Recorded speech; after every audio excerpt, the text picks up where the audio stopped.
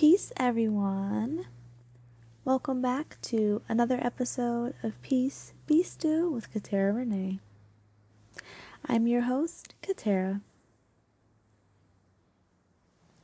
In this episode, I'd like to discuss a little bit about the importance of focusing on yourself before you focus on other people. Now, this may be a relatively unpopular opinion, especially with the way today's society is set up. Accountability is not something that many people are able to take into consideration when they're considering specific situations within their relationships.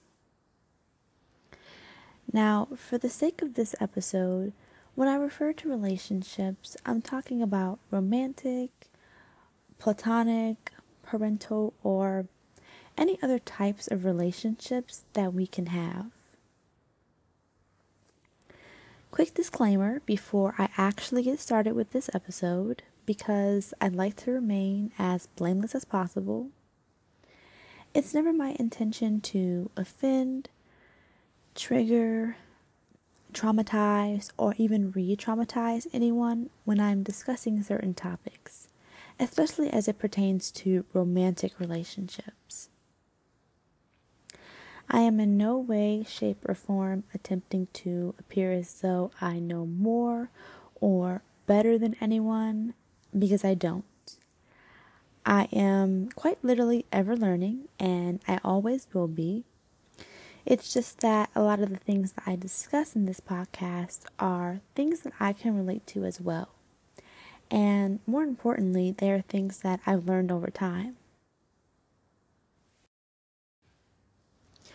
As humans, I think a lot of us have the tendency to highlight the wrongdoings of other people and leave out the role that we play in the situation. This can be best described as simply having a lack of accountability. By definition, accountability is the fact or condition of being accountable or responsible. Now, there may be many reasons as to why we lack this, but from personal experience, I think one of the main reasons is just the fear of being wrong. It can be embarrassing, and no one, at least at first, no one is comfortable or enjoys being told about themselves or being corrected or being accountable for their roles in their relationships. A lot of times when there is strife or conflict that has risen, our automatic responses are to blame anyone but ourselves, and that's usually the other person directly connected to the situation.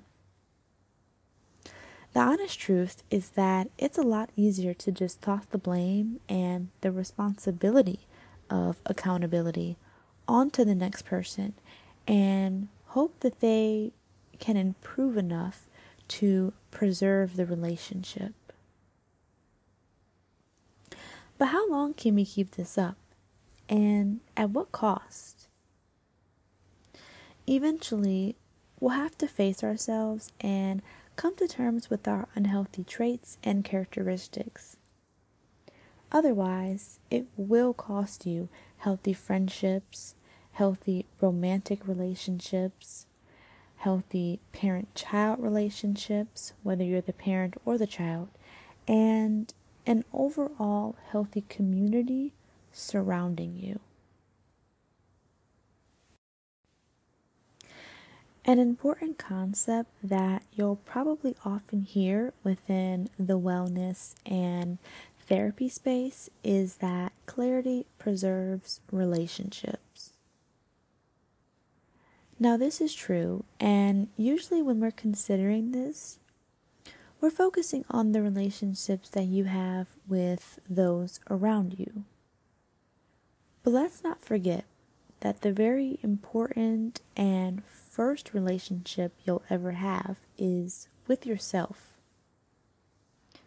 That being said, it's important that we look within and recognize our own unhealthy or unsafe traits and characteristics. This may be difficult, but for people who are actually trying to heal, an essential part to preserving all the relationships in your life will require you to take heed and focus on seriously improving yourself first before trying to nitpick, guide, correct, or improve anyone else. Now, this may be surprising, but I've definitely seen the benefits of temporarily, and keep in mind that I said temporarily because I never promote the idea of remaining in a space where you're not seen, heard, or valued. But I've seen the benefits of temporarily ignoring the shortcomings of other people in your relationships and instead focusing on yourself and how you can do better. Think of it as treating others the way you want to be treated. A lot of times, and this is the truth, the response, reaction, or attitude that we often receive from others is directly linked to our initial approach. So whether that's a positive response or reaction or a negative one. It's quite possible that your own mishaps and shortcomings could be the cause of unwanted behavior in your relationships, especially when we're considering romantic relationships. This is why it's important to first look within and focus on yourself before immediately jumping to what someone else is or isn't doing that's causing you discord. If you were to focus on yourself and pay attention to where you may lack and actually put in the effort to improve, the benefits are endless. I guarantee you that your relationships will ameliorate, and soon you won't even remember or notice any flaws in others. This may be probably because they changed when you changed, which is most likely to happen, or because your perspective has changed when you changed. So you'll begin to see the bigger picture. Quick disclaimer though, that this does not apply to any forms of abuse, whether it's physical or emotional. Nothing you can do will change an abuser. If you want to attract better in your life, you have to become better. I often see posts on social media where people complain about having or attracting terrible friends or men into their lives, and every single time I have the same exact thought, and that is that you just have to change the way you are. You have to present yourself differently in order to attract more high quality people that will benefit your life. You cannot do the same things or act the same way and expect change. Everything starts within, and this is why accountability is so important, and we just have to be realistic and honest with ourselves. That is all for today's episode of Peace Be Still with Katara Renee. I hope this has inspired you or given you a new perspective in some way, shape, or form.